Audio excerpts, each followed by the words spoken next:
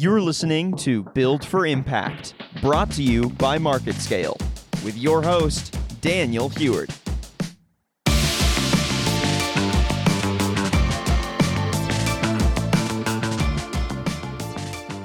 Hello, this is Daniel Heward. Welcome to our blog. I'll talk about my 4 pillars that I think about in the green building world. Those pillars will include sustainability, of course, including all of the energy efficiency and resource efficiency aspects that lead to sustainability. The next pillar that's of crucial importance in gaining more acceptance, I would say, is transparency. And I really mean deep material transparency, where we see third-party entities taking over the responsibility of helping organizations share that they're creating products that not only benefit green buildings, but also benefit their occupants and help their health issues. Leading us to the next pillar that I'd like to share and explore, which is wellness. We've all seen how really rapid the transition has been to acceptance of wellness within green buildings and how crucial that is currently, today, especially in our market today, and how much of an impact that will have in the future. Really, what that leads to is resiliency and our response to catastrophes, and what do we do to leverage those events and learn from those events and plan to be less impacted by those events in the future. And now pandemics have actually formed something for us to be concerned about today and into the future. I'm really happy that I'm working with MarketScale in that we are seeking to gain collaboration from some of the best on the planet with respect to this blog program, and really thrilled that you're joining us as a collaborative partner in gaining information and as well hopefully sharing that information within your peer groups, co-workers, and advocating for a better, greener future, which of course ensures we respect the planet and aspire to deliver the greenest, wellest buildings that we can for our constituents. For our listenership, again, my name is Daniel Heward. I'm an engineer, architect, and urban planner who loves green buildings, loves well buildings, loves living building challenge buildings, loves every attribute of making the planet a better place, and have worked for years to get there. When I say worked for years to get there, I'm part of several organizations that have really worked hard to see a better future in our buildings and our environment. Those organizations include U.S. Green Building Council. They include International Living Future Institute. They include the Canadian Green Building Council and World Green Building Councils. They include Green Globes. They include ASHRAE. They include the Association of Energy Engineers. They include Project Management Institute, and so many others.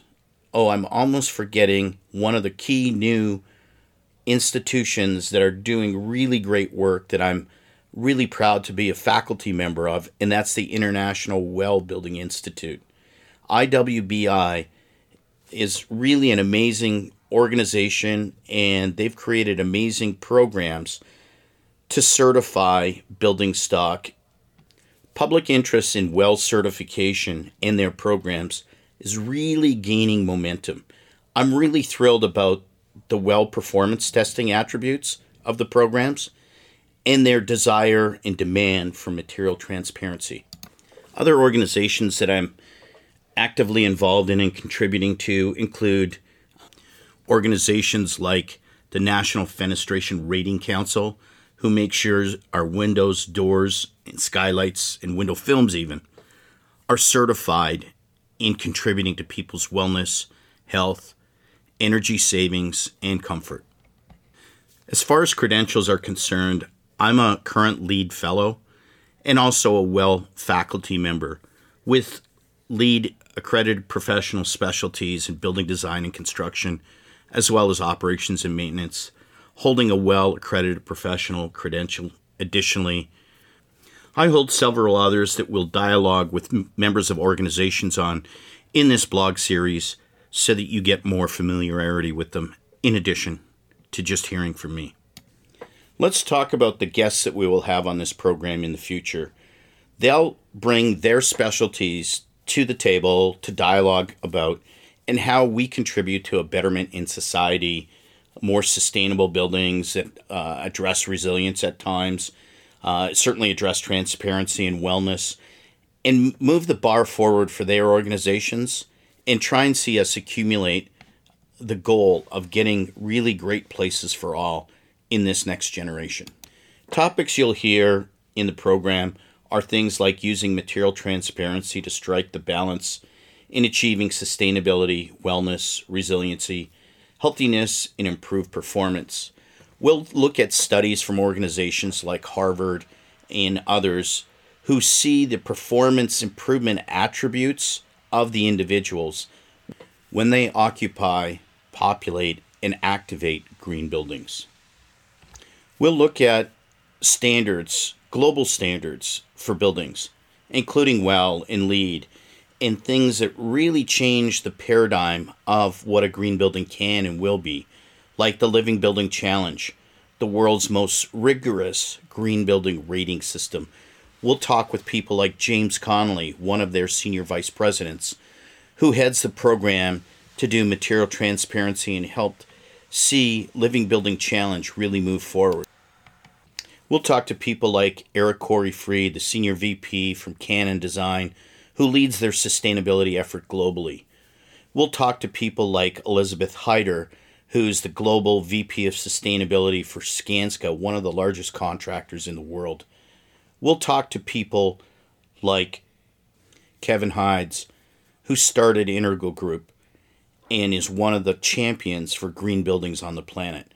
We'll talk to people like Dennis Berlin and Edwin Lee, senior executives from Glumac Engineering, global firm who've taken the ideology of creating green spaces into new properties like data centers, hospitality properties, medical facilities, and educational institutions globally.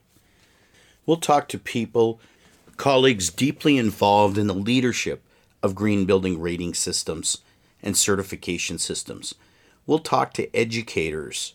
We'll talk to Stephen Ritz from the Green Bronx Machine, who teaches children how to be self-sufficient by gardening and by taking care of their families, by teaching them nutrition and how to deliver proper nutrition within their households. Some of his students moved on to be the first members of their families going to college. Really an amazing attribute when you consider what the other options held for these children. We'll look at global leaders in the fields of green building, other LEED fellows, other WELL faculty members who really made an impact on green building and seeing green building move forward. We'll look at senior executives from manufacturing companies who actually participate in this world and advocate to see their products become transparent, truly transparent, and certified, and be amongst the best in the world, both cost, longevity, durability, healthiness, and healthiness in use. We'll talk to people who have actually created Olympic facilities in their contributions towards material transparency and material selection.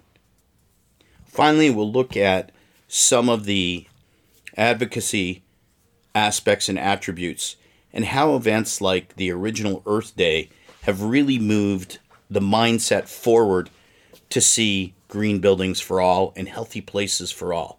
What I'm most excited about with this program or series of programs is that we're going to see the timeline and the accomplishments over time that we've managed to make and the impacts over time that we've managed to make, like seeing hundreds of millions of dollars reinvested in a state because buildings were certified to LEED. And those jobs having a perpetual effect and inspiration on others. Like the education and inspiration of over 200,000 people per year at one of my projects here in Las Vegas, Nevada, where they get to see the project and emulate it within their homes and lifestyles. Join me as we continue the dialogue and share this information with everyone who's interested in hearing it.